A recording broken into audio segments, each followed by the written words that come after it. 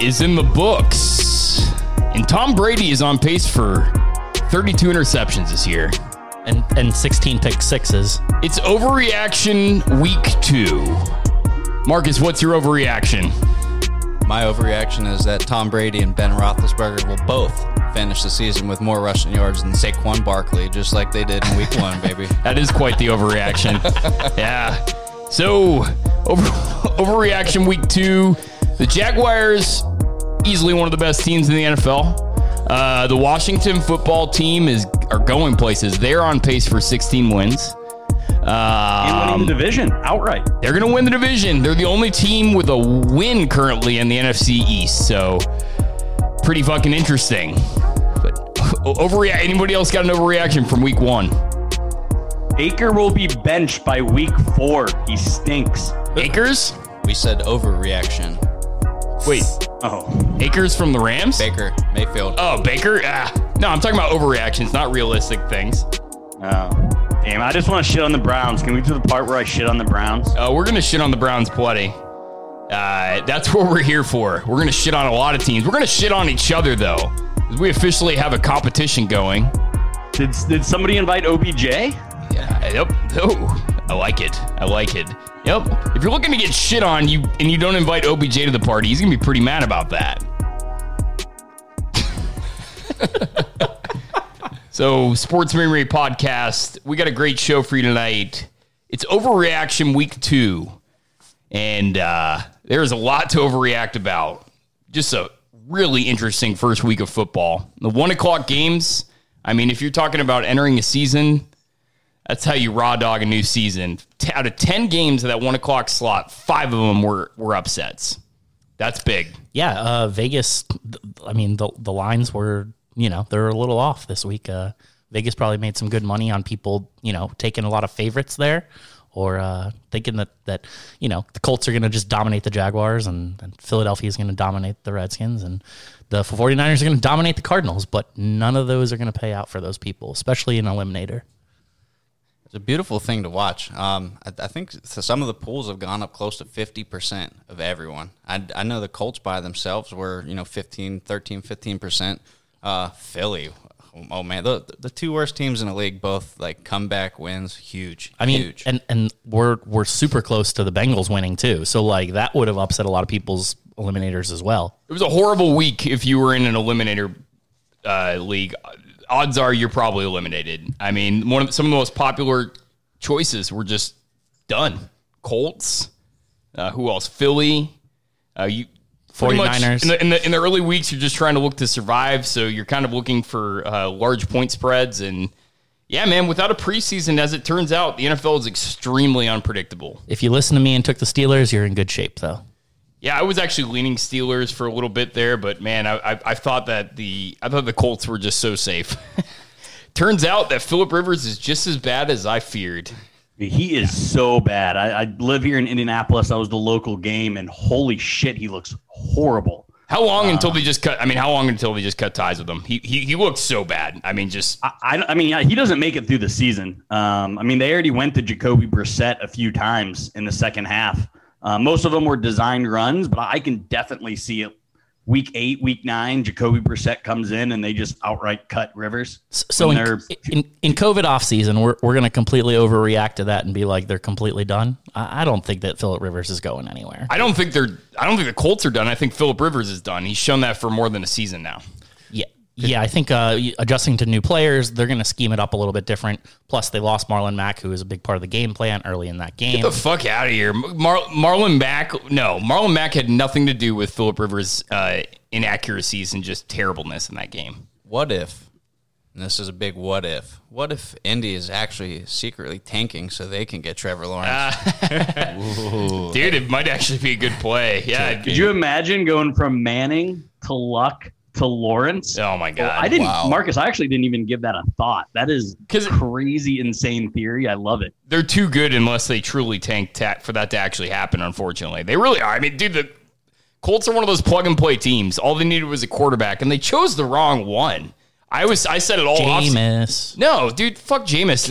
Cam Newton. Cam Newton would have been a great fit for that organization. They have a great offensive line. They have all the stable of running backs.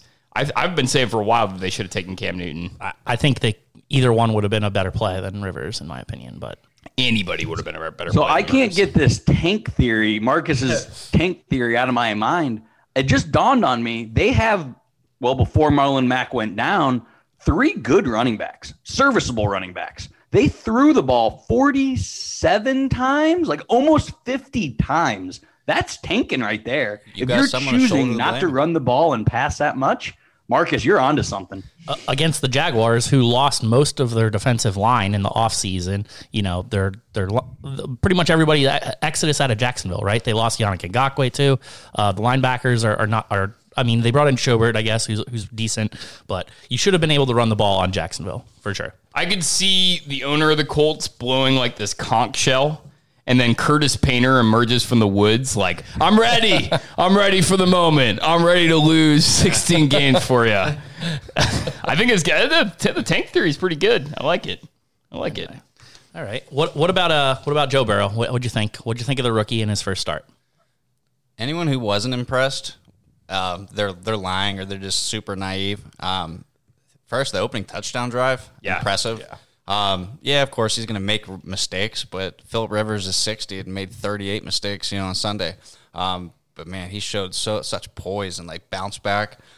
Just imagine like having no game time play and starting your first NFL game. Man, it's scary. He looks sharp. And throws what would be a game-winning touchdown, and then leads them on a drive to kick the field goal and tie the game up. And well, that kicker may be fired, but Yeah, he made some. I think Drew willed it into existence. I don't know how many times you said it. You were like, the guy can run. Look at his 40 time. First touchdown, he runs it in. It's like you did your research or something. Well, the eye test is a way overplayed thing, but I will say he did pass the eye test for me in this way. You look for 2 things when a player's coming from the college level and they were dominant and they come over to the NFL level. Number 1 is, how does their speed stack up against everybody else? Joe Burrow's speed stacks up like a motherfucker. He reminds me of a young Aaron Rodgers. And then that scamper reminded you, like, remember when Aaron Rodgers was just, he didn't run a lot, but when he needed to, that's how Burrow was his entire college career. Didn't run a lot, but in that national championship game, dude, when he needed to, he fucking ran it. He's not afraid to run it. He's a fast guy, great athlete when you look at him. And he was just maybe in like a cutoff t-shirt in like your like local gym about ready to hustle up a 3-on-3 basketball game. You might not even pick him until like pick 3. He doesn't even look like a great athlete. he's supposed to be a good basketball player from what I understand. I'm sure he's good at everything. You know what I'm saying? He's one of these guys that's probably just annoyingly good at everything, but I love Burrow. He also made another pass in that final drive that's not getting enough play. It was a bad pass in the end, but he threw it to A.J. Green on the sideline because they had very little time left. He tossed it up.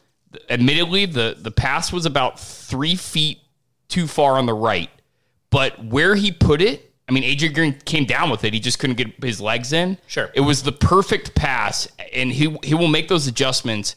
Telling you guys and saying it, can't say it enough, Joe Burrow is going to be a special player. So Bengals fans should be excited about Thursday night. The only Bengals fan I know is not, and it's bizarre. All right. What do you Yinzers think about Big Ben? How did he look in his return? Almost exactly to the script, right? Like he came out, he was rusty, nervous, like you could just tell he had some nerves. And then when he settled in, Right? Yeah. Now that 2-minute drive was kind of what was important for me. How they would, orchestrate it. And obviously they cleaned house. But man, when he took that first hit, he was like holding his knee in pain. I was like, oh, here we go again. We couldn't make it through a first drive. But yeah, he did exactly what I expected. Look a little ugly early on. Do something stupid to make me hold my breath. Then figure it out and will the boys to victory. So I got 3 quick hit observations from last week that I just want to get out there, and you guys can speak to them or we can move on, whatever. Number 1, Edwards-Helaire is going to be an elite back right from the get-go. I have not seen a player fit into a team that well in quite some time. He is going to dominate the league for a long, long-ass time. He has all the tools. He fits perfectly in that system. Love the Brian Westbrook comparisons. He is going to be a dominant player in this league. If you got him in fantasy, you're in a keeper league, you are set forever. He is going to be one of those guys that is just perennially good. Another quick hit is that Aaron Rodgers looked like vintage Aaron Rodgers. Bizarre game if you watched it. They basically just outlasted the Vikings. I mean, they pounded the rock. It was ineffective, but they just kept doing it. Aaron Rodgers just kept making these clutch third down plays, and he was so smart with the football. It really reminded me of vintage Aaron Rodgers. Lot to be terrified. Dude, the time of possession in that game was ridiculous. Lot to be terrified. And then my third hit is that DeAndre Hopkins is going to be the number one wide receiver in fantasy this year. I had my questions about how he was going to fit in that system. As it turns out, fits fucking perfectly. Yeah. I'm not quite ready to crown him as the number one wide receiver this year. I think that Devontae Adams has something to say about that, or may, if he can stay healthy, because the target share there is equally massive. But I don't see any reason why that's not a debatable option. How many 1,000-yard seasons has Devontae Adams had in his career? I don't know, but I'm sure you're going to tell me. 1. Okay. How many has DeAndre Hopkins? Yeah, to be fair. To be fair, he's been in the league a little bit longer, for one. He's also played in offenses where they geared it around him more of the time. Devontae Adams really kind of only broke out, 2 years ago, maybe? Who's that better quarterbacks thrown to him? I mean... There's no... Who's a better quarterback this year, though? Like, remember when Savage was throwing to DeAndre Hopkins? He was still a fucking amazing player. Yeah. I'm just saying, DeAndre Hopkins is ridiculous. The last couple of years, he's had a pretty good quarterback throwing him the ball, though. So of course, and he's been amazing. And sure, and Watson's still been hurt. It doesn't matter who's there. Mm-hmm. Hawkins' intelligence on the field is just so underrated. Man, if that guy can he's a gamer. There's no ways around that. What I like to say about DeAndre Hopkins is, even if there's 3 guys covering him, he's still open. Yep. Just throw him the ball. It doesn't matter where you put it. Yeah. He reminds me of so many vintage players. I just love him. Yeah. Some other good performances that I noted on this weekend. How about Russ? Gave you that one, right? He finished, I think, second to Rodgers in terms of total fantasy points. Russy will. And, I think that offense, the whole let Russ cook thing, we'll see if it happens, but it's a good start and a good look on my pick for MVP. Did you see Russell Wilson's son, by the way? No. Holy fucking shit. Dude, you gotta Google. If you're listening right now, Google a picture of Russell Wilson's new son. It is insane how much it looks like Russell Wilson. Just like him. Spit out a mini Russell Wilson right from the womb. It's insane. I've never seen a kid look more like a father. Strong genes there. Strong genes. Strong genes. He comes out with 9-inch hands, like exact opposite. Hey, little Rusty Wilson, don't go to NC State. Or Wisconsin. And then I thought Lamar looked really good. There were some questions about whether or not he'd come back after the Titans' performance and if somebody had figured him out. Well, he looked pretty good at week 1. Absolutely. Yeah, well, to defend that, man, the Browns defense, they don't know what they're doing over there. Defense, offense, special teams. And obviously we knew Atlanta was going to have some weak points on their defense, but so I'm up in the air on both quarterbacks. I'm always going to throw a little more shade towards Lamar Jackson, but we know he has some things to prove to me on more than one game. Because remember last year they started opening that 40-point win opening day against Miami. I think it was last year. Same thing. Sure. Any other observations from last week you'd like to discuss? So I guess since we were talking about DeAndre Hopkins, there's a 49ers they played, right? And I think we talked about a nice... I don't think we talked about it last week. Oh, we didn't? No, I think we omitted that game. Oh. It's probably the smartest thing. This is going to be one of my favorite teams. I loved them last year. Love the pieces that Arizona has put in. Obviously, I'm betting them again this week. So there's your first bet of the day, just as a side moneymaker against Washington.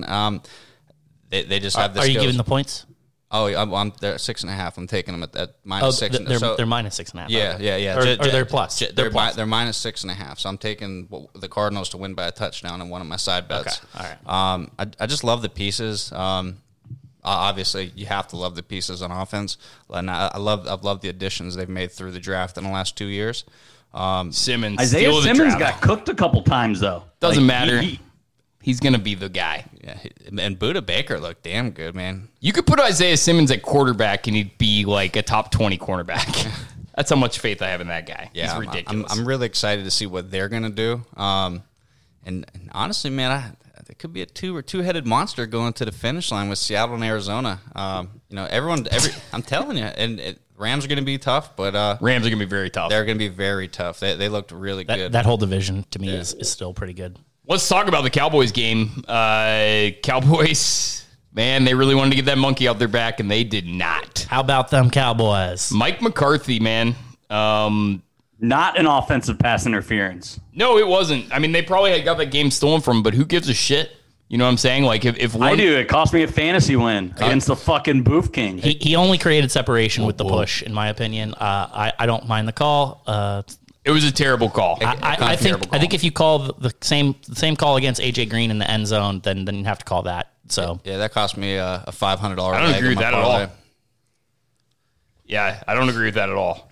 But it's that Cowboys game. You know, I think they encountered the Rams at the wrong fucking time. And that could have been a lot worse for them because that was supposed to be the opening game at SoFi Stadium with a full crowd. I think it would have went way worse for them.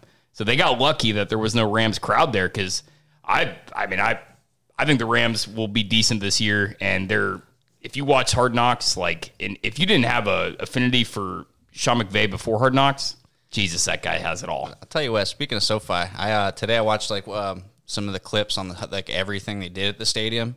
Oh my God.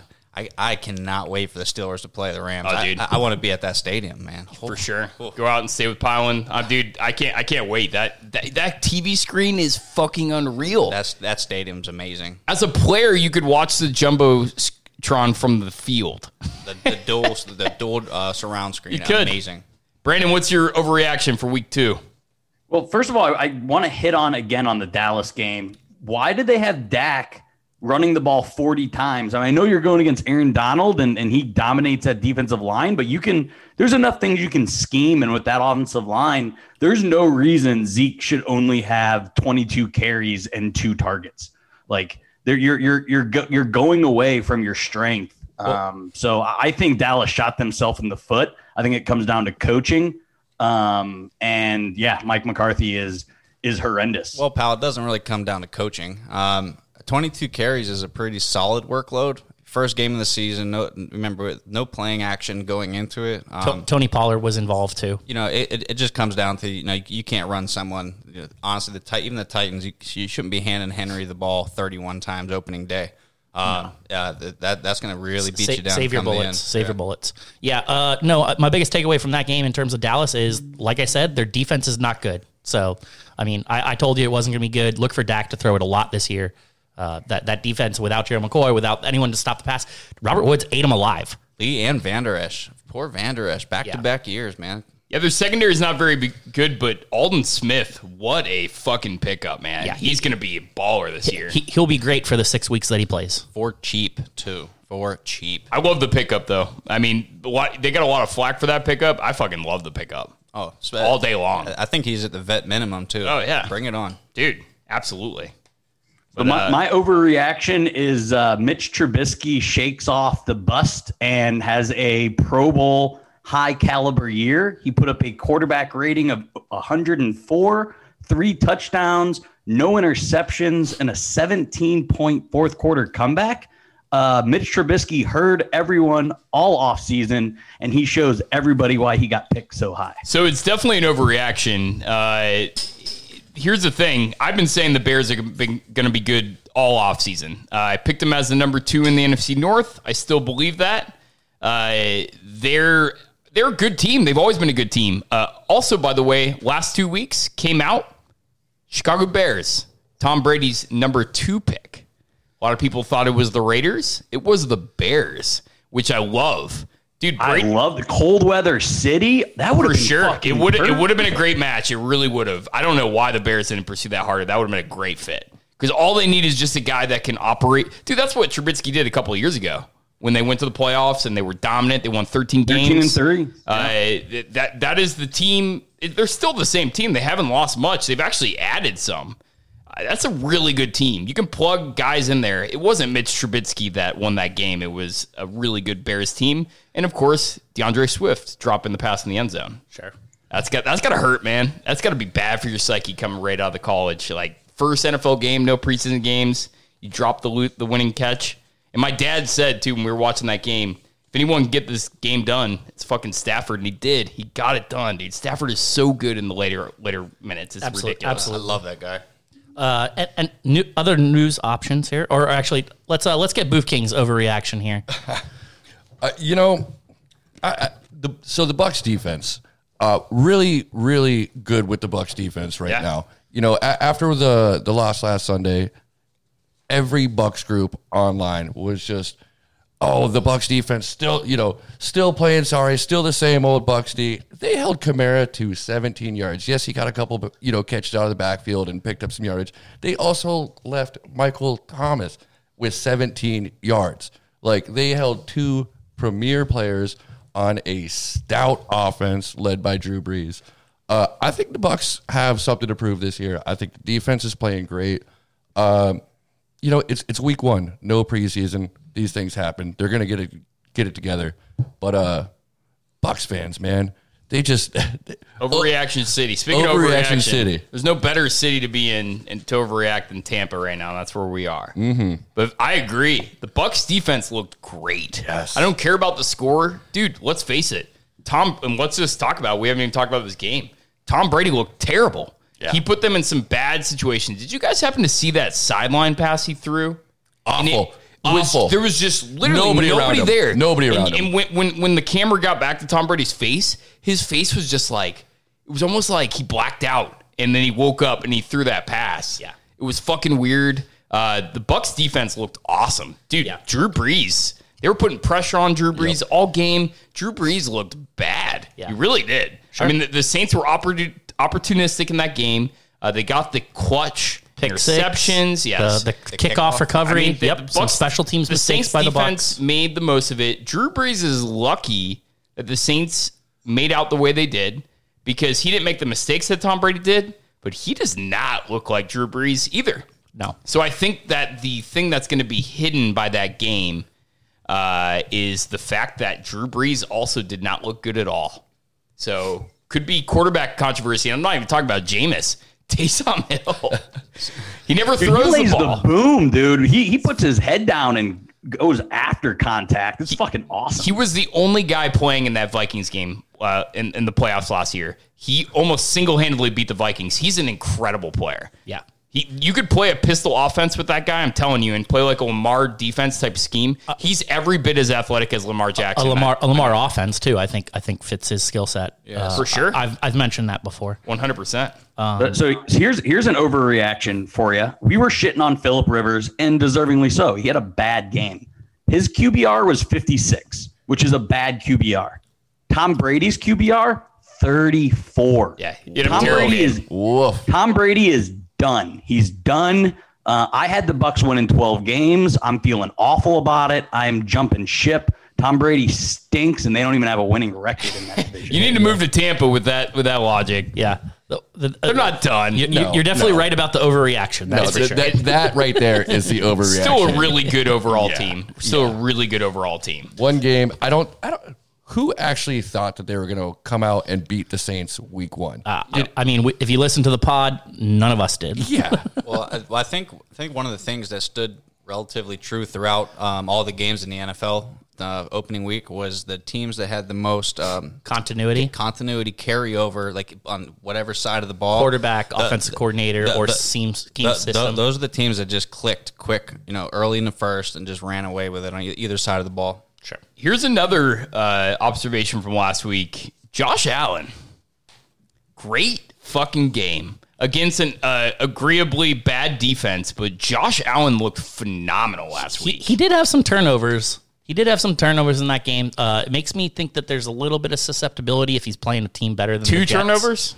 But yeah. Both in the second half, I think. Well, no, he had a fumble and a pick, I think. He had no interceptions. He actually 2 had a fumbles pretty good QBR. 2 fumbles then. Something like that. I saw some mistakes out of him for sure, but He still passed for 312 yards and rushed for 57 yards. Josh Allen is one of these guys that I did not believe in him coming out of the draft. I still don't think I believe in him. But every year he's one of these guys that he seems to get a little bit better. And if he can continue his progression, Josh Allen could be a special player in the league. Like, if you can just figure out a way to make him work, he's such a phenomenal athlete, man. He's such a great athlete. Yeah, big arm, big. Sam Darnold, lowest QBR of the week. And then the Browns. Sam Darnold. Then the Browns were, no. of course, the fucking Browns. It's hard to tell if the Ravens were just so that good or if the Browns are just that terrible. Probably a combination of both. Nobody thought that the Browns were going to beat the Ravens. Nobody thought that. Nobody was going to pick that game. But 38-6, get the fuck out of here, man. Browns are exactly what they thought they were. I hammered their coaching hire. I mean, dude, the offensive coordinator for the Vikings last year, what the fuck? He wasn't even the guy calling the plays in the end. If you're about to script the first quarter for anybody, you start off with an interception on your first drive, then you're down 7-0, and you follow it up with a fake punt sweep. You know it's Cleveland. Come on, guys. For sure.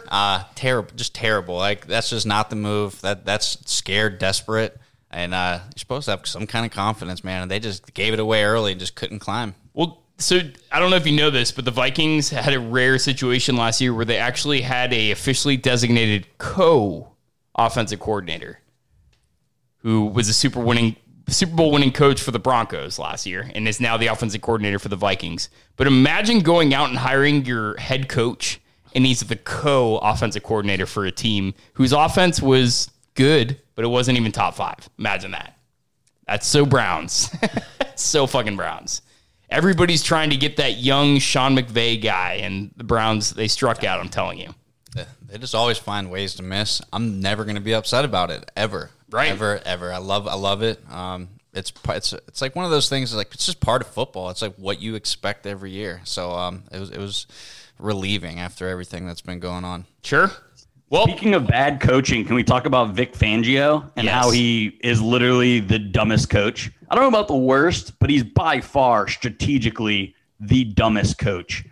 When we previewed that, I said that Denver had lost 6 one-score games. Now I know why, because Vic Fangio can't coach at all. That's why they lost that many close games. He's a really good coordinator, but possibly a really bad head coach. It wasn't just Fangio, though. It's also Pat Shurmur, the new offensive coordinator, just had some awful play calls. You go out, you get Melvin Gordon in the offseason. What is Melvin Gordon known for?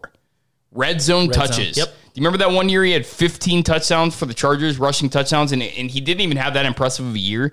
He's so good in the red zone. What do when they get on the 4-yard line? They pass. They give it to Lindsey. They give it to Royce Freeman. Yeah, they passed it to Lindsey. Then they did another pass. Then they ran Melvin Gordon, and then on 4th down they did like a tight end screen. Like, just trying. That's exactly what Shurmur does sometimes. Is he tries to get too cute when he just needs to pound the rock. If you're on the 4-yard line, you have Melvin Gordon. Pound it 4 times. He's going to get in eventually. Right. Sure. There's always those moments that, the coach will tell you, if we can't pick this up, you don't even deserve to play. Pick it up. There's no excuse, guys. Exactly. Yeah. Exactly. So, I mean, Vic Fangio completely left a bunch of time on the board. Could have had some opportunities to take some timeouts toward the end of that game and force Tennessee to either, score, or if they kick it or whatever, to only take the small lead, then they'd get plenty of time back to have a chance to kick a game-winning or tying field goal themselves. And he didn't take the timeouts, so he left him in his pocket. That it's really stupid, and he should be criticized for that a lot, and is being so. And the Titans should have whooped their ass. I mean, 3 missed field goals, lots of missed opportunities, and they're scoring drives. Like if the opening of the 2020 season was a game, that was the game. It was sloppy. It was bad. Last 5 minutes lasted for what do you think, Brandon? Like 4.5 hours. I sat there. I think I was wrong about Drew Lock being good. I don't know if he's very good. I do think he's actually pretty good. I think the play calling was really bad. He impressed me in that game, though, in the beginning. And, it faded off, but so did the play calling. So, yeah. Any other week 1 overreactions? Are we ready to move on to week 2? Actually, kind of. Brandon, are you a Bud Dupree guy? Oh, shit. Foot insert mouth. No, I didn't even think we should waste $16 million on him this year. I thought there were other ways Steelers could use that money. I'm looking pretty fucking stupid for saying the Steelers shouldn't franchise Bud. Bud Dupree, defensive NFL MVP. A guy who's started off slow. We knew that he had some developing to do. I think everyone had like some Jarvis Jones type worries with him. Great year last year, very quiet, 11.5 sacks. And the sack numbers may have not been there Monday night, but what a game wrecker he was. Yep. Havoc rate, just a game wrecker. And honestly, it's kind of scary to think that he could possibly this could be like him coming into his own, I guess, in the system. Very versatile guy, but gave me chills seeing what he was doing Monday night. He was the best player on the field. I mean, a field that had Saquon Barkley, 100%. Big Ben, TJ Watt, Minka Fitzpatrick. He was by far but he was the best player on the field Monday night. And two quick callbacks. Number one, last week I said that I thought the Steelers defense was going to be the best in the NFL. Looking pretty good right there. Number two, when we did the AFC North preview, there was only one of us out of two Yinzers. Or did you take the Steelers? I don't think you did. For the division? Yeah. Oh, yeah. I took you took the Steelers. Okay. He wasn't on that pod. The other Yinzer. I got him for the Super Bowl. Okay. You weren't on the pod. Okay. Yeah. I was the only one on that pod that took the Steelers to win the division. I said last week that I thought they had the best defense in the NFL. I think that all those things will hold up this year. Sure. We'll see. Great defense. Great defense. Just swarms on the ball. It's like one of the defenses where you kind of grew up watching, and then hearing the Steel Curtain or in the James Harrison Troy days. Sure. Just aggressive, mean, throwing out athletic. Weird blitzes. It's so super athletic. So athletic. That's Steeler football. That's football I like to watch. Just really good, mean defense, man. Minka really completed the puzzle there. I mean, he was the final piece. It was just a great in-season trade, and yeah, ever since Minka got there last year, it's been a different defense. So let's move on to the Week 2 games after the overreaction city that was Week 1. So it's all gone now. Everybody's gotten a little bit of a warm-up. I think it's still going to be a sloppy Week 2. You guys agree? I mean, I think the sloppiness is not quite over yet. I think we see some overreaction here on a lot of teams in terms of, Vegas setting the lines in a lot of different ways, and then everybody being like, oh, wow, okay, so that team, they sucked on Week 1. They're going to continue to suck all season, and so we're going to see some pushback, I think, on some of these. Yep. So the way we're going to do this going forward is we're going to pick 4 games, and the way we're going to pick those 4 games is basically whatever the closest lines are. So as small as they can come, as close as Vegas thinks that game's going to come, we're going to pick money line bets on all those games. So you're talking 1 o'clock and 4 o'clock slate, 4 games, correct? Yeah, correct. And then we're going to keep the prime time. Correct. Yep. So, that's what I was about to explain. Yeah. So you got the 4 closest games in the 1 o'clock and 4 o'clock slots, and then the 2 primetime games. We're going to pick those every week, and then we're all going to give you our parlay of the week, which is going to be a 3-team money line bet. We're going to track what this is every week, and we're going to hypothetically set $10 bets. That's not hypothetical for most of us because we're actually going to be betting that. But we will post what our records are for the year, so you know exactly who to follow and who is doing terrible to not follow. So let's get this thing going. Atlanta at Dallas is our first game of the week. I think a extremely interesting game. You have 2 teams that have lost in Week 1. One team who is a Super Bowl favorite by a lot in Dallas. And this is a game that started out the week in Vegas with the Cowboys as a 7-point favorite. Whatever's happened over the week, the Cowboys have drifted now to a 4-point favorite. So obviously, people are not liking Dallas or people are liking Atlanta. I'm not really sure what's going on with that line, but it has moved down significantly. A 3-point swing over the course of a week is huge. So Atlanta at Dallas, who wants to take this? Dallas was a huge letdown for me last week. And guess what? So is Atlanta. That's right. This is a weird matchup. Truthfully, I like the Falcons with the points. It's going to be a weird one. I have to take Dallas just because they're at home. Some injuries are going to be kind of, flirting with both teams. I just think the Cowboys are a better team as a whole. And, if I lose this one, I'll be not upset because I get to see some Jerry World action going on. But give me the Cowboys at home. Sure. So I'm right there in the same boat with you. I'm going to take the Cowboys money line, and I like the Falcons to cover the 4.5 at this point. In terms of what I think how the game's going to play out, I just think it's going to be very pointsy. There's going to be not a lot of defense played in this game, so start your fantasy players in this game for sure. Yeah, I like a bounce back game here for Dallas, at least on both Dak and the offense in general.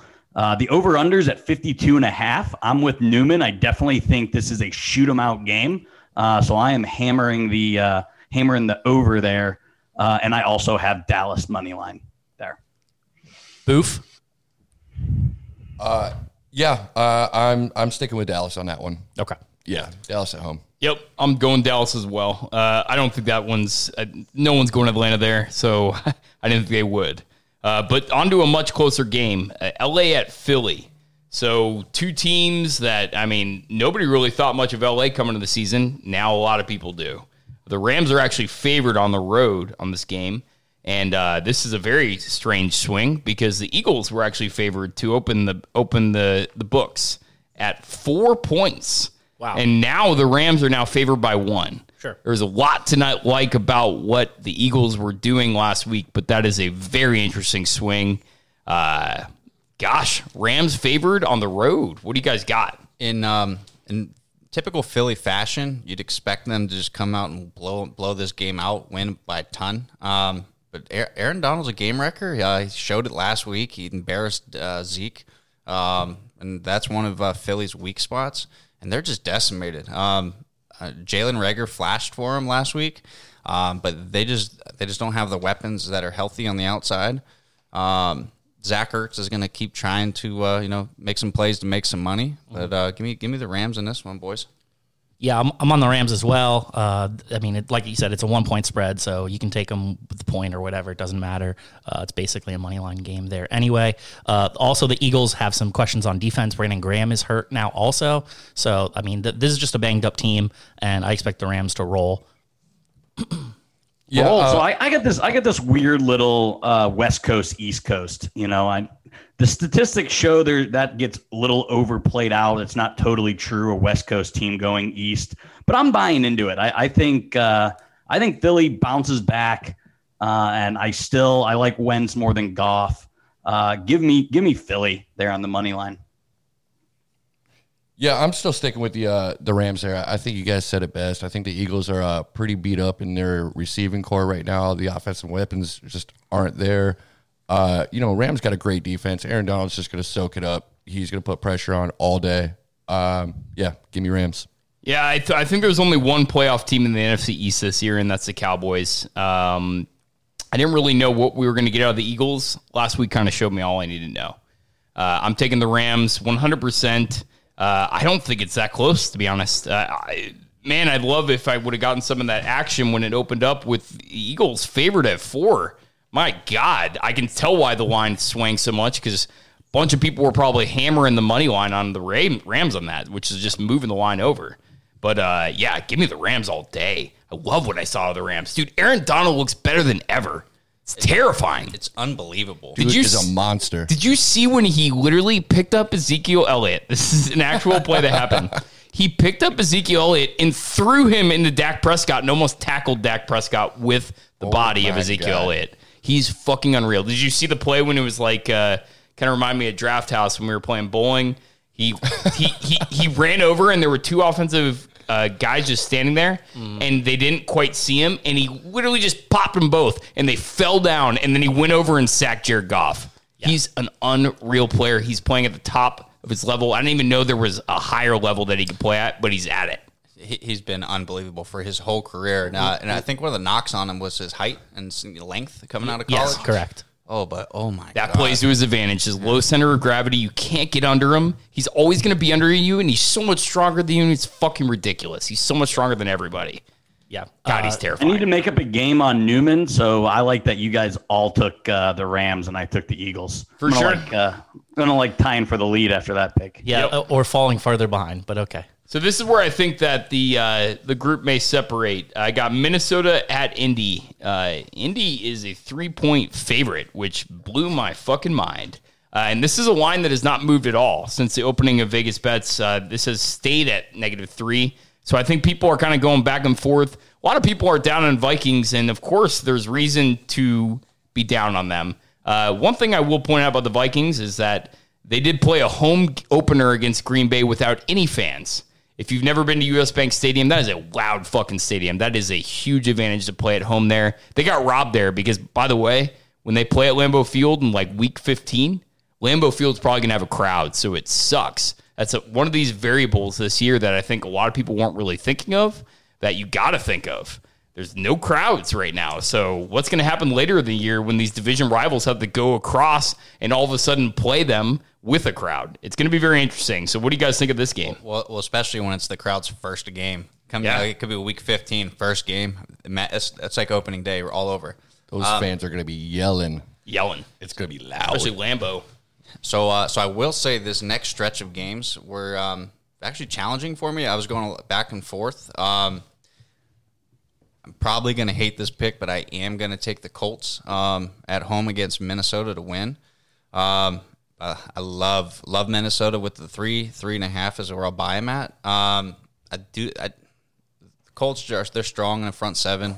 They do have some weaknesses in the defensive back core. Mm-hmm. But Minnesota safeties are good, but they're front two corners nickel. I think that's kind of their weakness. But they're solid everywhere. It's gonna be. Marcus, be a you had them at 10 game. games, dude. You had the Colts winning 10 games. I tried to talk you out of it, and you wouldn't listen to me. I said 9 to 10, but I think they get their first one here and they get on that run. Give me the Colts at home. So I'm actually on the Colts as well, money line. I actually like them to cover the 3 points. I think that Paris Campbell has a big game in the slot, and I mean. Minnesota's defense, they kind of were exposed a little bit by Green Bay, I think. Danielle Hunter's out. Yannick Ngakoue is still pretty new to the defense. And their secondary, their safeties are really good, but their corners are, very questionable at this point. So Phillip Rivers gets a bounce back here. Everyone thinks he sucks. He's going to come out and try to prove something. So I like Indy here. No, give me Minnesota. I think I said that Colts are going to win 5 or 6. They might not win that. Phillip Rivers stinks. I think the Vikings come out pissed off, wanting to right the ship. Give me I would actually take the points and the money line there. But I'm Minnesota all the way. Yeah, I'm also sticking with the Minnesota Vikings there. Jonathan Taylor comes in with the week 2 starting position after losing Marlon Mack. Minnesota, that run defense was looking stout. They were just bottling up Aaron Jones, which does not bode well for me on my fantasy team. I have Jonathan Taylor, and I need him to have a big game, but I just do not see it this week. I think Minnesota's defense is going to stand up. The secondary, they've got some questions there, but give me Minnesota. I don't trust Phillip Rivers. So here's the thing about the Vikings game. If you just looked at it from the score perspective and didn't actually watch the game, which I have a feeling a lot of you did, it looks like it's a lot worse than it is. Here's some facts about the Vikings. They might have one of the worst cornerback crews in the league. Their oldest quarterback is 24 years old. It is extremely inexperienced, ridiculously inexperienced. I mean, it's their weakness. How do you beat the Vikings? You have to pass. Who cannot pass in Indy? Phillip fucking Rivers. It's not just this season, guys. He was terrible last year. The Vikings played him last year. They obliterated him. What are the Vikings really good at? Even against the Packers? And now the Packers wore him down later in the game. Look at Aaron Jones's stats from that game. Look at all the Green Bay running backs. They're not going to be able to run the Vikings. The Vikings' run defense is really stout. The flow of that game did not bode well for them. Aaron Rodgers was just started taking shots, and he destroyed the rookie cornerback crew that was the Vikings. But who's not going to be able to do that is Phillip Rivers, because Phillip Rivers is not Aaron Rodgers. He's not been that player for quite some time. Aaron Rodgers reached back in time and grabbed the old guy. Phillip Rivers is not going to do that. He's going to be immobile. The Vikings are going to come at him. You know who was completely a ghost from last game? Ngakoue. Yeah. I think it had a lot to do with the fact that maybe he doesn't know the playbook. I'm not really sure what happened. Maybe they were double teaming him a bunch. That is not going to happen twice in a row. You know what the Vikings do have good in their secondary? The best safety duo in the league. I see some interceptions in Phillip Rivers' future. The Vikings are going to win this game, and I think they're going to win it big time. What's the over under in this one? I am not sure. Does anybody have that? 'Cause this is hold on. Give me a second. I moved away from it because in my mind this game's gonna suck and Minnesota's gonna win by a lot. They're gonna destroy them. I've got a weird feeling this is going to be one of those 23-17 games, 23-20. I think something weird happens. I was all on the Vikes, but I also knew a lot of people were going to take them. I thought this might have been a good play. Sure, but you know what was weird about that Vikings game, and that first half had one of the wildest finishes ever. It was 7-6. Yeah, Green Bay goes down, scores, gets a conversion. Minnesota goes with 40 seconds left, gets the ball, nothing. Then 45-yard touchdown pass from it's 22-7 within a matter of 40 seconds. Yeah, huge swing. Yep, huge swing. Yep. So that over under is 48.5. Yeah, I think that's a pretty easy under. Yeah. I could see that being 27-17, 31-13, something like that. I'm telling you guys, the Vikings are going to dominate the Colts. I really like the Colts as a team. I really don't like their quarterback. And one thing that Zimmer does so well with his defense is when he sees a weakness at quarterback, he fucking attacks. Dude, Phillip Rivers is going to be under such duress. Watch Anthony Barr to come off the edge and Ngakoue, hopefully. For the love of God, Ngakoue's got to do something. If they had Danielle Hunter in this game, it would be just an absolute wrecking ball. But since they don't, I think they're going to win by 10 points at least still. So that's my lock of the week, by the way. And you guys can call me out next week however you want. I'm the biggest pessimist when it comes to my own team. I'm telling you, they're going to dominate the Colts next week. So on to the next game. New York at Chicago. 5.5 points, Chicago, who, by the way, barely squeaked one out last week against Detroit. Mitch Trubisky, you heard it from Marcus earlier, MVP this year. Well, that was actually from Brandon. No, I'm just messing with you. But yeah, 5.5 point favorites. What do you guys think of this game? I think it's a very interesting game because you don't really even know what you got out of New York. It's a very, very interesting one. Was anyone not impressed by what the Giants did? I was. I was actually very impressed with what they did defensively. I think that the name, the stained name of the Giants, and Jason Garrett, however everyone wants to joke, I think it's a bad rap because they have some very good young talent, right? And I love 5.5. And I'm actually going to take the Giants to win this one. The Bears can't win 2 in a row. So straight up, I'm taking the Giants in our pool, boys. All right, very nice. That is a wild pick for sure. 5.5. That's a big dog. So initially I liked the Bears to win money line and the Giants to cover, but the more I've been thinking about it, I think I might switch that. I was going to do the whole, cover my at my ends by taking the Giants in my parlay, which I'm still going to do, but I'm actually going to take the Giants to win this game because I think the Bears, if they do have a weakness on defense, it is kind of their corners. They're a little questionable, and I think the Giants are capable of taking advantage of some of that, as well as some Saquon out of the backfield.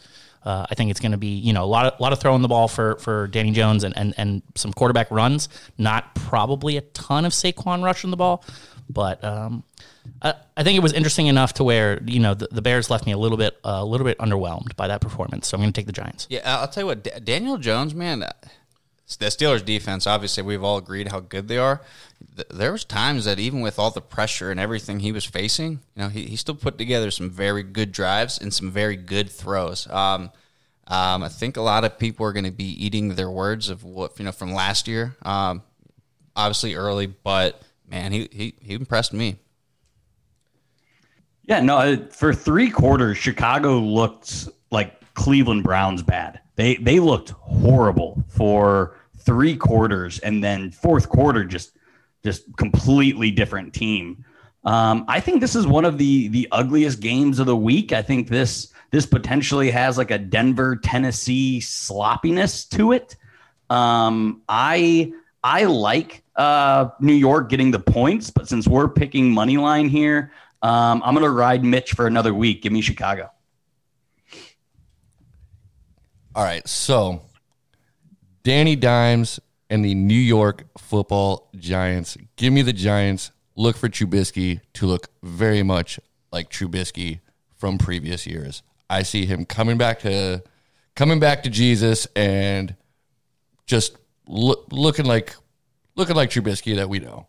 Yeah, I mean, he looked like Trubisky for a lot of last game. I will say that. But I do have faith in this Chicago team. I'm a little confused about what happened last year with Chicago. I still can't quite put it together. My only theory is that Trubisky was just that bad, that they could never get it together last year. Their defense still looked great at times last year. Their defense, I think, is still really good. Number one in NFL by DVOA at the end of the season. So Chicago's defense is still that bitch, for real. Give me Chicago out in this game. I think it is going to be a close game. Now, with the points, 5.5, remember, these are all money line bets that we're giving you. I would hammer the Giants. I think that's a great Giants spread. I think it's going to be a close game. Love Danny Dimes. Love what he does. I drafted him in multiple fantasy leagues this year. Love Danny Dimes, but I just don't love the New York Giants defense.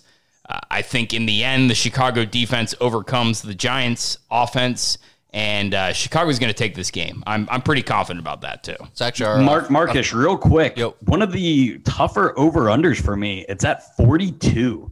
What are you doing here? Take the under. At 42, non-prime time. Stay away. Yeah, stay away, but That's a hard line. Yeah. But gun to head, what would you have to? What would you take? I'll run over. Yeah, I would take the over if up gun to head. 24-21. 24-21 is good number. Interesting.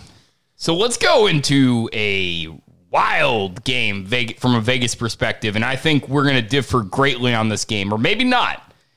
Patriots at Seahawks. So this is the Patriots going from the east to the west to play a Seahawks team whose one of their biggest players is the crowd. They will have no crowd. In fact, I would bet that Seattle doesn't have a crowd for the remainder of the year, considering the politics that happen in Seattle.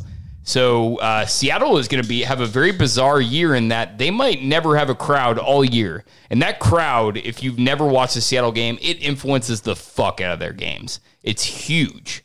So with a completely new New England team, they are favored by 4 points. I would love for somebody to do research to find the last time that New England has been a 4-point dog. I'll bet it's been quite some time. 4 or more points. Gotta be. So, what do you guys take on this game? I think it's the most interesting game that we're picking all week. It is, just because there are so many, like you said, so many factors that are playing in. Right. Both teams had good wins, but it's just how the play styles are going to clash with each other. I am going to take New England. Am I going to play some terrible cards? Yeah. Bill Belichick's mother just died, so they have to play harder. They have to win. So I didn't even know about that. Yeah, she just died yesterday. So take it how you want it, but that always plays as a factor in how I approach things. Past the fans and the crowd, I think that there's definitely a favorable matchup for New England's offensive style versus Seattle style. But this is a big test for Cam. He's gonna have to win with his arm. But I like New England to win this one, boys. So how good was Cam Newton? I know it's Miami and whatever, but 15 for 19, 2 running touchdowns, just had control of the whole game. I know it came close there some part of the second half, but I like New England. I like early season Bill Belichick. I don't, Seattle doesn't have a lot of offensive weapons against a pretty good Patriots defense that did lose some key pieces, but I still think the scheme's there for success. I like the Patriots money line here. I'm going to go the other way. I'm going to jump on the Seahawks. I'm on the Russ bandwagon all day. Belichick has, if he does have a deficiency in terms of coordinating defenses, it's when there's a rushing quarterback. I think that opens the door for Russ to pick up some first downs where he needs to, maybe take advantage of some drops in coverage for the New England secondary. Also, I think that the Seahawks actually have some pretty good talent as their pass catchers. Greg Olsen looked pretty good on Sunday. Plus, you got Tyler Lockett, DK Metcalf doing their thing, and then Chris Carson out of the backfield. It can take advantage of some young linebackers there for New England. And then in terms of the defense, Cam Newton, yes, he looked great on Sunday, but he now is going to go up against one of the teams with the better linebacking cores in the NFL. With Bobby Wagner, maybe they just have to spy him to take that away from Cam Newton, but I think they're capable of getting it done. So I like the Seahawks to win the game, but I like the Pats to cover. If you're the Warden, do you let Brandon Seattle Browner gave up watch? 522 points, Newman. I know it's Atlanta. And 522 they got points? Points? No, they gave up 522 yards. Yeah. Sorry. Okay. Yes. I mean, Atlanta has a pretty good offense, dude. I think that their offense is better than the Patriots' offense, straight up. Yeah. Yeah. I agree with that. Totally. Yeah, so as far as the Seahawks versus the Patriots, I'm going to have to go with the Seahawks. Now, yes, Cam looked very vintage Cam. He looked great. You know, he held the offense really well. He did his things, but he also did that against the Miami Dolphins. And now he comes in and he's playing against the Seahawks. Let Russ cook. Let Russ cook. Amen. I'm with it. Yeah, I'm going Patriots, and I'm not confident about it at all. But I have to roll the dice on the Patriots. I've never seen them be dogs like this. I think they're going to take that personally. You go into Seattle with that chip on your shoulder. I did not know that thing about Bill Belichick, but that only strengthens my argument more, I think. I think they go and get it done. You know, we're talking a lot about Seattle's offense. You know what I don't think is good is their defense. And I think that Atlanta was just bad enough that it wasn't exposed quite enough. But I think that Seattle is going to struggle for the rest of the year with their defense. Their offense is just ridiculous, which is crazy because their best wide receiver is Tyler Lockett. I agree with you on the defense comment, Drew. Yeah, I'm going to disagree with Newman there. I think the defense holds them back. For sure. I mean, outside of Bobby Wagner, what do they really got? Jamal Adams, Cool. who looked really good on Sunday. Who else? I mean, that you asked for one. I gave you one. No, I didn't ask for one. I said, who else? Yeah. You gave me one. Yeah, Who else? Okay. I mean, Jamal Adams. Two players can make an offense. Or Jamal defense, Adams is an what you're eraser. saying. They also have KJ Wright, who's a pretty good linebacker there. And then, I mean, I think their biggest question mark for Seattle in terms of the defense is they don't necessarily have a great guy to get after the passer. Which is pretty big in this It's league. huge. Sure. They have arguably the best middle linebacker in the league, one of the best safeties in the league. Outside of that, maybe three players in that defense. I It's do an question extremely average defense. I do question their defense in terms of going forward for the course of the season. That's why I picked against them to win that division. But in terms of this game, I think that they have, Pete Carroll's actually pretty good at developing some secondary guys. They can coach them up a little bit, and they've got one of the Griffin brothers out there playing corner who's looked pretty good at times. So, I mean, I think that they can take away enough of what New England's trying to do on offense to get this game. Here's one more interesting stat that you've given us. A couple weeks ago, you said that one of the few teams that actually has a winning record against Tom Brady is the Seattle Seahawks. And I'm sure... No, not a single team has a record. Record. It does not have a losing record. Yes. So I'm sure if that being the case, that also means that they probably have a pretty decent record against Bill Belichick. So, I mean, maybe they just have their number. A lot of assumes going on here. You know what they say about assumptions. The Seahawks do not have a great defense this year, and that's the difference. Is if Russell Wilson's on the field for a lot of this game, yes, they're going to win it. But I think the Patriots are just going to try and grind them down. They have this stable of running backs. I think they're going to throw everything they got at them. Hopefully, Cam Newton converts a lot of the third downs. But if they can just control the clock, I'm telling you, the Patriots are going to win this. It's going to be so close. I'm not saying the Patriots are going to blow them out. They're not. They might win by a field goal. But I trust in Bill Belichick in getting this done. This could oddly be one of those under 38 games, under 40 games. For sure. 17-13, something just... It could be an ugly game. Yeah. I think New England's going to play Russ really hard. Ugly, but fun to watch. For sure. Agreed. All right, so on to Monday night. Sunday night. Oh, no, Monday night. You're right. I'm sorry. Yep. Thanks for the correction, Newman. So on to Monday night. Saints play the Raiders. Somebody's got to hold you accountable. The Saints are always negatively. So the Saints are 6-point favorites against a pretty interesting Vegas team. Or are they? Did they just really play a really bad Panthers team last week? Who knows? That's what we're going to find out. But in terms of this game, the Saints started out as 4.5-point favorites. I don't know if you guys know this, but the Patriots-Saints game last week was the highest rated game from a Fox telecast since 2016. Bucks Saints. Bucks Saints. Bucks Saints. So since 2016. So everyone's riding the Saints' dicks right now. But weirdly enough, the points have not shifted as crazy as I thought they would. Started out at 4.5 Saints favorites, and they've shifted now to 6. So I thought that might actually shift a little bit more because I think the whole world is just riding that Saint dick right now.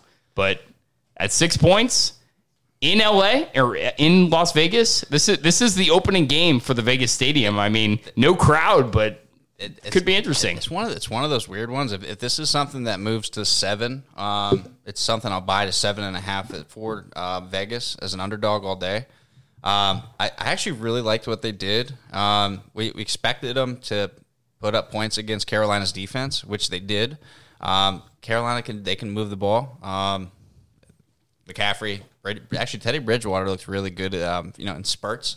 There's going to be a lot of question marks in that defense. They are going to surprise us. I think the Raiders are leading late in the 4th and do something dumb. But give me New Orleans. And I was actually very much teeter-tottering on this game, too. Yeah, I like New Orleans. I like them to cover the 5.5 or 6, whatever point. I think the Raiders don't stand a chance in this game. I didn't think that their defense looked good at all. Obviously, giving up that many points to Carolina, who's breaking in a new quarterback and a new offense, and they still gave up that many points. I don't think that the Raiders' defense is good. Their offense looks pretty good, but Henry Ruggs is potentially questionable with some a little ding here and there. And I don't think that the Saints let Josh Jacobs do what he did on Sunday. Yeah, and I as close as I think this Patriots-Seahawks, I think Patriots-Seahawks game, I don't want to talk that much more about it, but that's coming down to the last 2 minutes. I don't think this game is a competitive game going into the second half. I think the Saints showed me what they had, and I got no confidence in Carr or Gruden. Give me the Saints and the points. Yeah, give me the Saints as well. I don't know, man. You opened up against Carolina, won by what, a score? There's a lot of things to like about Vegas. I don't like their quarterback. So give me the Saints all day long in this one, 100%. Vegas and over was a great start for me, though. Yeah, I'll bet. That was a huge game scoring wise. Yeah, I'm taking the Saints as well. Michael Thomas is looking like he's going to be out a few weeks. The Raiders were so close to the Panthers last week, and there's just too many variables right now. I don't know if I trust the Raiders right now. Give me the Saints. Sunday at 1:00, we sat down right before kickoff, and said, "Man, I don't want to be too greedy. I don't want to ask for too much, but if I can just get 5 total touchdowns out of my RB1 and RB2, I'll be content." If you had Josh Jacobs and CMC last week, you were a happy man, 100%. But okay, so on to parlays. Parlays. So the way we're going to do parlays this year is every week assume that we're betting $10. We're going to do 3-team money line parlays. That's just straight win. Throw out the lines, which can move over the point over the week. We're just doing money line bets. So even if it's Sunday and it's been a few days, if you bet our parlay, you're going to win or lose with us. So let's get this thing going. And this is one of the more interesting aspects. Out of all the people that bet last week in our parlays, only one of us won, and that was Mr. Brandon out in Indianapolis. And I don't think a lot of people won parlays last week. Yeah. Who did win a parlay last week? I mean, it was a horrible week for Vegas. Yeah, well, I mean, on this mode is one thing. Right. These aren't going to be your general ones. And to discredit him, he did have Kansas City, and none of us were playing with Thursday, so we tried to give him a little leap up on this one. Oh, that's true. To welcome him in. We were not. Yeah, we were not counting Thursday's game, so interesting. But the one if we didn't count Thursday, the Panthers actually cost me like a plus 2,000 parlay. I had the Jaguars, I had Chicago, and I had Carolina. And if Carolina would just gave CMC the ball on 4th and 1, I think they go down and score. So Carolina cost me about $200. So not too happy with them. But yeah, since I'm leading, I'll go first. I took 3 dogs, but 3 very close games. And we've actually covered all 3 previously. I'm taking New England, I'm taking Minnesota, and I'm taking Philadelphia. That pays out on a $10 bet, $126.14. I really like all those 3 teams in 3 close games. I won last week, so we are. One thing Drew didn't mention is, we're basing this on ROI. So whoever's bankroll is highest at the end of the season. So I'm up $20 on everybody. So I feel like I have a little bit of wiggle room to kind of swing for the fences with this parlay. No, I did mention that. Yeah, we're betting $10 a week. So the hypothetical $10 parlay. What was your what's your total return? Total returns 116. So it's 126 on a $10 bet. So it's a 116 win. Okay, yeah. So we're gonna calculate these as the total. So you get with your bet plus that. So it'd be 126 for you then. All right, so I'm going to jump in here. I have mine, my parlay. I'm going to take the Packers against Detroit, the Giants against the Bears, which we covered already, and then I'm going to take the Ravens against the Texans.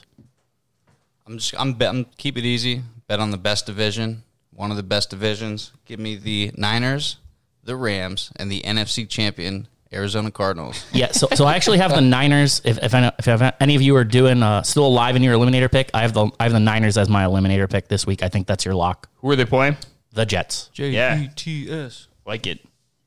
Yeah, I'm not certainly swinging for the fences on this one. Last week, I only got 1 out of my 3 parlays, and I'm just trying to crawl myself out of a hole. Give me Tampa, give me Green Bay, and then give me, who else did I have there? KC. Go on. All right. I'm going kind of the similar route that Brandon's going. I think a good parlay this week is Minnesota, New England, because I just think that they're both unfairly kind of getting chopped for whatever reason. But my parlay is Minnesota, New England, and then I'm going to take the favorite in Dallas. All right. So sticking with some football here. We've covered the NFL, but let's jump into some college here. So Brandon, there's some big news out there in the college football world. Why don't you give us the rundown here? Well, if you guys have been listening to us since the beginning of COVID, I've said college football is going to happen. I was very confident in the NFL, but yeah, I was raining on the parade every time we talked about college football. I was wrong about 3 out of the 5 Power Fives, and now the 4th Power Five has jumped in. The details on that is football is going to start on October 23rd. There is going to be a Friday game. You're going to play your 6 division teams, and then you're going to have 2 crossover games. So there's going to be 8 total games. Now, there was a really interesting addition, and this was actually led by Harbaugh from Michigan. What he wanted is if you finish last, so if you finish 7th in the division, your final game is going to be against the 7 in the other division. So 1v1, 2v2, et cetera, et cetera. Exactly. Nobody is getting, 9 games over everyone else. So Big Ten championship weekend, everyone who's not in Indianapolis for the Big Ten championship is still going to get a potential home game. So awesome that the Big Ten's back, going to get 9 games in, and still going to be eligible for bowl play, which is pretty awesome to hear. Thank God it happened. I'm super, super ready to watch Justin Fields and my Indiana Hoosiers. Yeah, I mean Indiana could be pretty good this year, so I'm glad they put it together and figured it out. So who do you guys like in the Big Ten? Not Indiana. No, I mean I think Indiana is maybe a 3rd or 4th best team in the Big Ten, but that's a lot for the Big Ten. They have shit the bed written all over them. but who do you like? I mean, is it Ohio State or bust pretty much for everybody? It's that Wisconsin came in as a top 5 team, I think, before all this happened. Are you buying think it? Wisconsin can be slept on at all. They got a veteran quarterback there. They're always ball control and defense. I think Wisconsin is definitely formidable. Oh yeah, Wisconsin can definitely beat up on the rest of the Big Ten. I have no issue with that. But when it comes down to it, it's going to be Ohio State coming out of there. I agree. I was saying, this college football season is an asterisk season. If Ohio State can't compete, well, Ohio State is competing, and they will have a chance at a playoff. It's Ohio State is going to be the representation for the Big Ten. All right, let's jump around a little bit. SEC, I think for me, Jimbo, this is the year for Jimbo. He doesn't have as difficult a schedule, and he's got veteran quarterback, a good team around him. He needs to make some strides this year, but I don't know if he's going to get it done. And then, other than that, everyone likes Bama, right? What else? What do you guys think about the East? Georgia? Anybody taking any other teams here in the SEC? I got to be honest. College football has been pretty much irrelevant for me until I even heard these announcements that everyone's coming back in. Until it's fully in go, I was like, it's just not college football. I actually don't. It's like I just don't care about it, and it sucks to say, but. You're just mad that Penn State's going to suck because they don't have their good players. No, I already knew they're going to be struggling and they're highly overrated. But going in, I'm like, man, you have half of it. I just don't care about it. It's just half of anyone's there. It's just irrelevant for me. Not my style. Just took every interest I had in it out. But give me a week. I got some research to do now that we're getting back into the swing of things. It's like having a couple cocktails when you're hanging out with a 6. Now she's an 8. You're ready to Brandon, go. what do you got? I think talent kind of reigns here in a shortened season with limited practice time. I think Bama is going to run away. What about this one? What about Georgia or Florida in the East? Georgia's not going to have Jamie Newman, so they're going to start what's his name, the kid from USC. Yeah, I just don't think either one of those teams are on A&M, LSU, or Bama's level. I think the East is weak. The West is all that matters. The winner will be coming out of the West. Okay. Anybody other than Clemson in the ACC? The ACC is so bad. Yeah, a team that's intriguing to me, at least just because of their quarterback, is UNC. I don't buy any team in the ACC, but the UNC is a team that I'm going to watch just because Howell played really bad in his first game, but I still think he's a really special talent. I think he's a future first-round pick in the NFL, and I'm watching Mac Brown. I want to see what he's going to do with that team, with that quarterback. As an FSU fan, every time he passes the ball, I just look at him and I say, why not us? Yeah, well, he was committed to Florida State for a long time. You're not just saying your wife isn't telling you to say that about UNC. He committed to Florida State when he was like a sophomore in high school. I mean, this was a dedicated FSU recruit who just vaulted us, went to UNC, and he's got Mac Brown there. It's an interesting team, to say the least. And it's not just him. I mean, that's a talented team. That's a team that could be very interesting this year, for sure. What'd you guys think of Notre Dame on Saturday? I think they looked really unimpressive. Yeah, I thought I was kind of impressed by Duke for hanging in there with 100%. They have Clemson's former backup quarterback, Chase Bryce, leading the way. Who looked awesome. He did.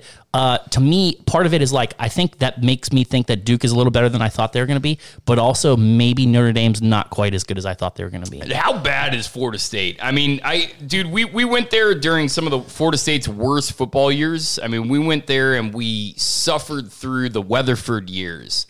We got there right when Chris Ricks was leaving. Yeah. We suffered through some of the worst FSU years. I don't think in any of those years did we lose to Georgia Tech at home. Now, Georgia Tech, they've always played spoiler to us on the road. They're a team that has always taken us down. They have a chance at home, though. We always beat Georgia Tech. That was an embarrassing loss. We weren't dominating, but we were winning the entire game, and the future of Florida State is very much up in the air, and it reminds me very much of when Urban Meyer left Florida, and Florida was just in this terrible period, barely making bowl games. I think we're going to struggle for a very long time. I do like our coach, but man, do I not like our team. Norvell's got his work cut out for him, for sure. Absolutely. Florida State cost my friend $8,000. It's a bad team. He's pretty upset. All right, so go ahead. I want to go back to Notre Dame real quick. When we had nothing to talk about, I think in April or May, we talked about Heisman hopefuls. I said I didn't mind Ian Book at, it was either 35 or 40-1, just because I thought Notre Dame was going to be good. Ian Book was terrible. Told ya. Holy cow. He sucks. Told you. So, ugh. And yeah, I mean, Florida State, they were up 10-0. They intercepted the ball. We're on Georgia Tech side of things. I mean, it looked like Florida State was gonna cruise, and then the next series happened, and it just everything flipped on. I mean, it's the same story for Florida State. Awful quarterback play, drop passes from the wide receivers. That offensive line. They just can't get it together. They haven't had the offensive recruits for quite some time. I mean, even in their bad years, we're always going to pick up these great defensive talents like Marvin Wilson. I mean, he's going to be a top 10 pick next year. He's just Asante Samuel Jr. looked great in that game. Asante Samuel looked, I mean, it's literally Asante Samuel's son. And the guy looked he was one of the only bright spots in the defense. But Florida State is about to go through a dark period. I mean, they've been going through it. But the Willie Taggart era is going to leave a black eye on Florida State for quite some time. Sure. It's bad. So jumping from Ian Book over to another Heisman hopeful that we all picked and I think looked really good is in the Big 12, Spencer Rattler. I think it's his award to lose at this point.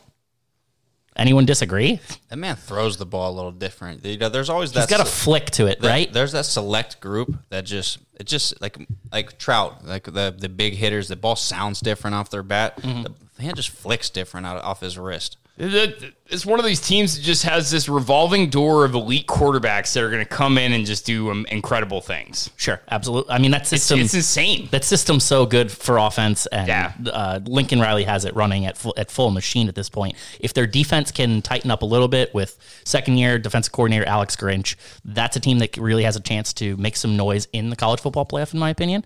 But I think that a couple teams that may benefit from, what kind of went on in terms of with the COVID situation is Texas loses LSU from their schedule. That makes them a little bit more of a team that has, an easier path to, they just got to beat Oklahoma, find a way to beat Oklahoma, and they could find themselves in the playoffs. And I think same thing can be said for Oklahoma State. Yeah, but I don't. Erlinger, 25 for 33, 426 yards, 5 touchdowns, no interceptions. I mean, Rattler's a real deal. But I don't think you can white out Erlinger on there. I'm looking up when they play October 10th. Right now they only have that as Oklahoma, who's at home, as a 2.5-point favorite. Yeah, that doesn't surprise me. If this was a neutral site game, Texas would be favored. What's the over/under on it? Hold on. 74. Wait, that's not a neutral site this year? Normally that's a neutral site. Red River Shootout. Yeah, should be. Yeah, you're right. It's a neutral site. Yeah. But either way, it's a 2.5-point game. Yeah. I think the Big 12 is squarely those teams, and I think they're both the real deal. Well, by far the biggest news from the Big 12 last week was Iowa State losing to the Raging Cajun Louisiana. What are they called? Louisiana Tech? It's Louisiana Lafayette is what they used to be called. Now they're just called the University of Louisiana. I'm pretty sure that's the team that Florida State lost to week 2 or 3 years ago. No, it was. Florida lost to Florida State. It was one of the Louisiana teams. Louisiana. No. Drew, that is not the story. I mean, Iowa State sucks. It's Kansas. No, that's not. Coastal Carolina. That statement is not even slightly true. Going into last week, Iowa State was a darling as the number 2 team for a lot of people. They were ranked. What are you even talking about? I guess I didn't realize they were. I literally don't even know what you're talking about. Iowa State was a heavy favorite. Yeah, it was a heavy favorite for a lot of teams to finish second in that conference. I'm not even really sure what you're talking about. That's one of the biggest upsets in quite some time in college football. They have Brock Purdy at quarterback, who's potential top 5 or 10 NFL draft pick. So that was one of their carrying cards, and he didn't look great. They really lost that game on special teams. But you want to go to a coach not taking his timeouts. He literally just let the clock run out and didn't even give his team a chance. He was just like, hey, listen, if you guys get your ass kicked for 58 minutes against Louisiana, then I'm not even going to bother giving you the other 2. Yeah, dude. When I heard the Raging Cajuns, I was like, who the fuck even is that? And then I saw it was Louisiana Lafayette, and I'm like, okay. Like I didn't even know they were called the Raging Cajuns. It's a good name, right? It is. It's a really good name, and man, Dude, I'll bet they drank a lot after that game. All right. So is Louisiana Monroe, but you guys won by 1 in overtime. I remember one of the I remember one of the weird Louisiana teams. Just I remember sitting there. And we almost lost to Jacksonville State too a couple years ago. We blocked an extra point. Yeah, that's how we won that game. Yep. Cam Akers had himself a day though. It's a dark period for FSU. We get it. We've won a national championship in the last 10 years. Tell me when your team has, and you can talk. Yeah.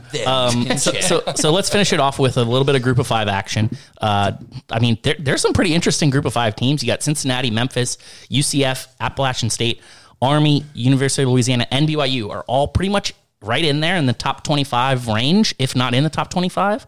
Who do you guys like to potentially make a little bit of a run here? Who can make some noise and maybe creep their way into a college football playoff appearance or Group of 6 game at least?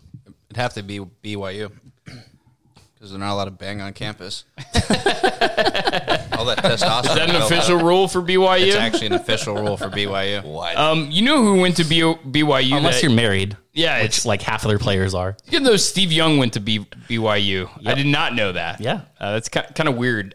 Guess who else went to BYU? Ty Detmer. Van Noy. Ty Detmer, also Saints. Yeah, I was about to say Tyson. Yeah. Taysom Hill. Taysom Hill. The reason he didn't come into the NFL until he was 26 is because he went on a mission trip. Yeah, he also broke his leg like his junior year or something. A lot of people call that dedication. I call that stupidity, but that's just me. Anyways. Brandon, who do you like out of the Group of 5? I mean, I'm looking at their schedules. BYU Army got postponed, and BYU doesn't play another ranked team. So I could very much see them getting themselves not into college football playoff consideration, but going undefeated and playing in a top tier bowl.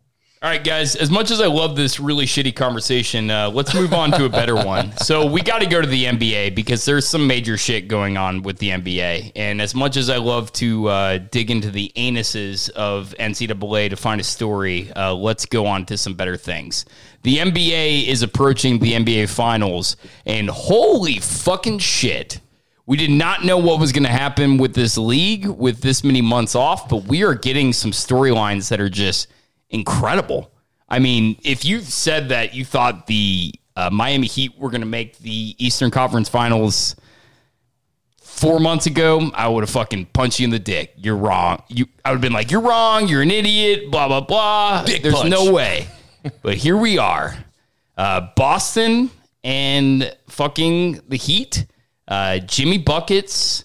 And then we have the Nuggets coming out of the West, maybe even more improbable than the Heat. So this is an incredible playoffs. I've loved the NBA playoffs so far.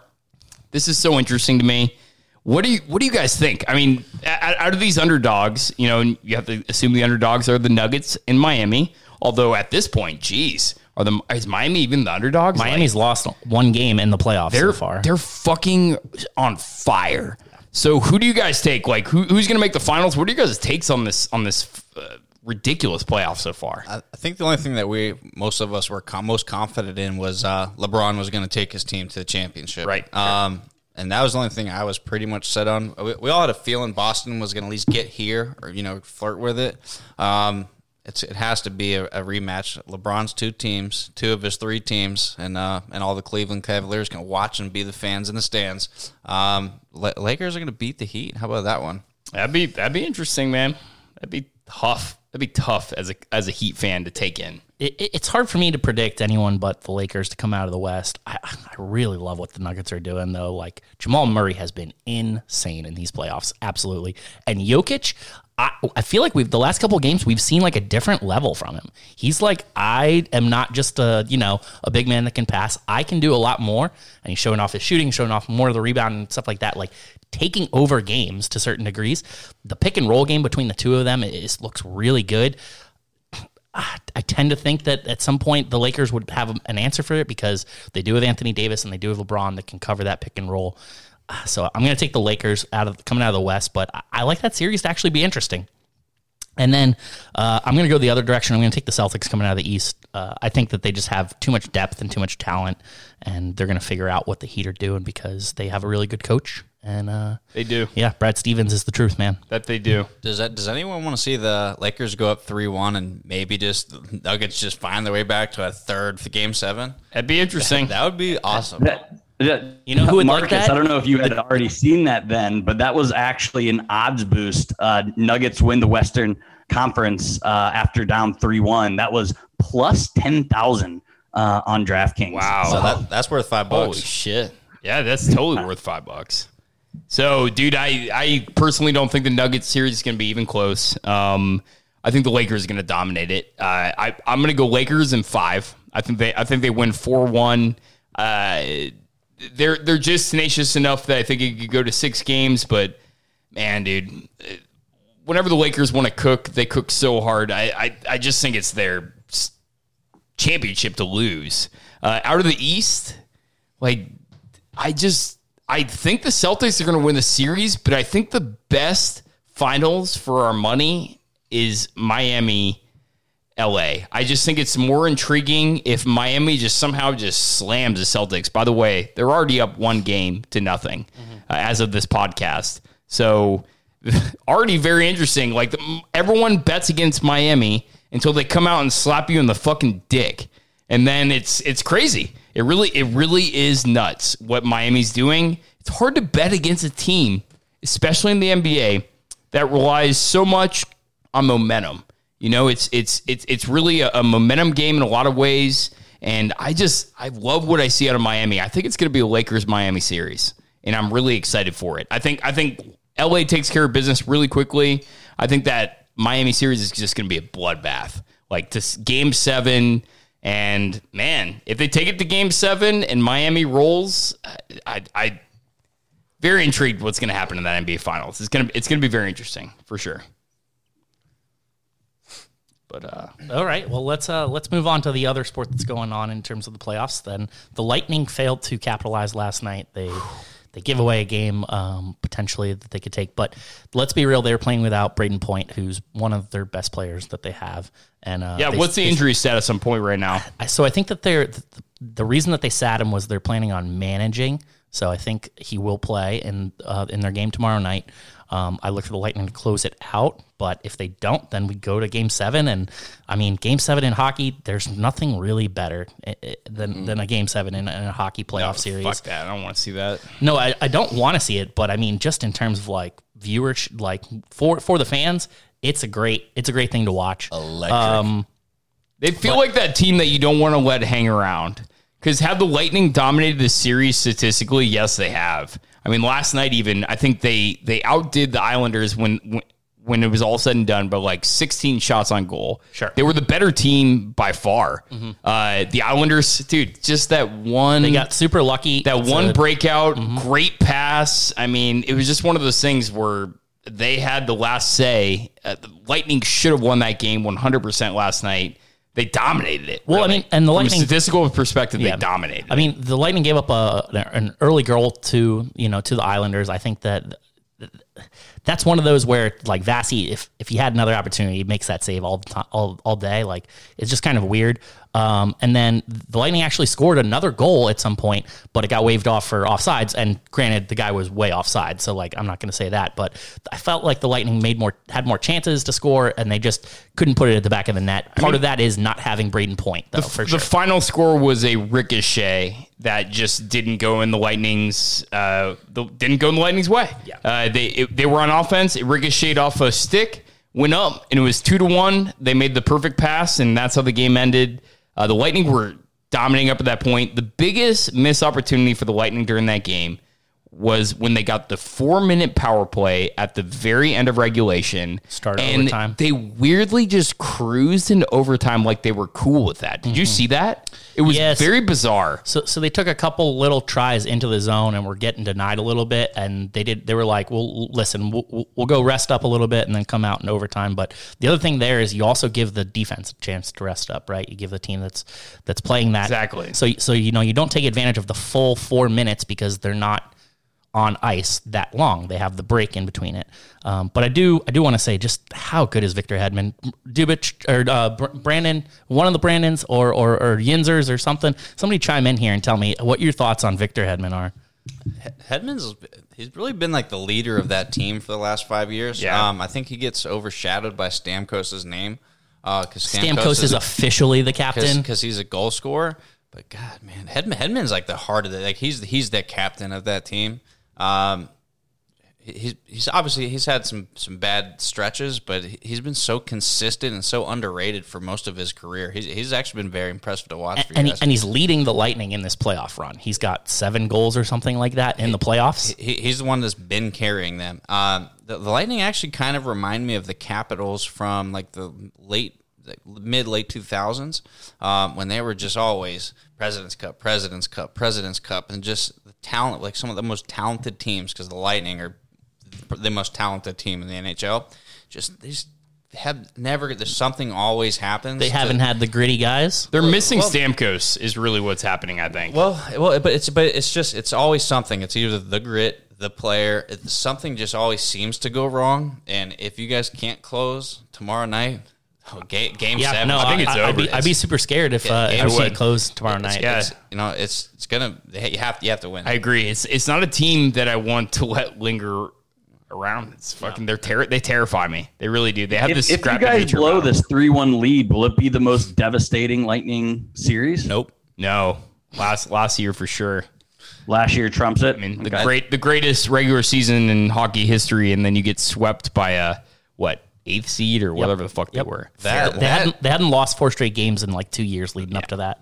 I think you guys blew a 3-1 lead against Washington when the Caps won the Cup. I mean, they literally lost 50% of their games in the first series. I mean, it doesn't get much worse than that. But what do you guys think about Dallas making out of the West? Talk about improbable. Yeah, so a former Lightning assistant coach, Rick Bowness, leading the charge there. I think Dallas actually has some pretty good high-end scoring talent. Tyler Seguin, Jamie Benn, etc. So the question for Dallas is whether or not their goalkeeper is going to play up to snuff. This little break may help them because, anytime you get a little bit of a little extra time off, it allows you to rest, but it also allows some rust to set in. So we'll see how it plays out for Dallas, but I think they're a good team. At the end of the day, I think that the Lightning would beat them, but if they play the Islanders, they might have a chance to take it home. How do you not root for them, though? They weren't in anyone's top 3. Because I'm a Lightning fan. That's how I don't root for them. Okay, as a sports fan, just the story. Yeah, I mean, they were 5th in the West. Nobody was talking about them when they went into the bubble. And they got some dudes that can score. And if you can score, you got a chance. That's true. Agreed. So we were talking about it yesterday. It's clearly a glutton of sports. I don't even know if I can fucking handle it. Last 2 nights, I've been up till after midnight. The night before, it was the Monday night game. Last night, it was the fucking Lightning game. I didn't think I could have too much sports, but I think I'm actually getting a little bit overloaded by everything right now. It's insane. You got a night off tonight. I'm enjoying it. I'm enjoying talking about all this. If I have one takeaway from this week from an NFL perspective, there's one line that strikes me that I do think is a little bit interesting that I think you should pounce on, which is the Bucs being favored by 9.5 against Carolina. If you're playing the spread, I think that's a really good chance to take Carolina in that game to cover the spread. Do I think Carolina's good? No, but I think the Bucs showed enough chinks in their armor last week that I just cannot see them winning by 10 points. Maybe they do, but I think that's a good flyer spread pick. Do you guys have any other spread picks that you saw this week that you like? Arizona is really one of my favorites. At 6.5? Yeah. I think it's going to be a 10, 14-point game easy. I really like him, and I think the matchup is very favorable for him. Washington's still terrible. I mean, they rallied after their coach basically told them that he had cancer and was not going to be their coach next year. I mean, that's pretty powerful and good for. I love Rivera. 100%. Yeah, Rivera's a great man. Yeah, but I'm gonna ride the Cardinals boat until they show me otherwise. Oh yeah. Yeah. But from the Sports Memory Podcast, thank you so much for listening to us. If you enjoyed the podcast, please like, share, and thank you so much for listening to us tonight. Have a great night.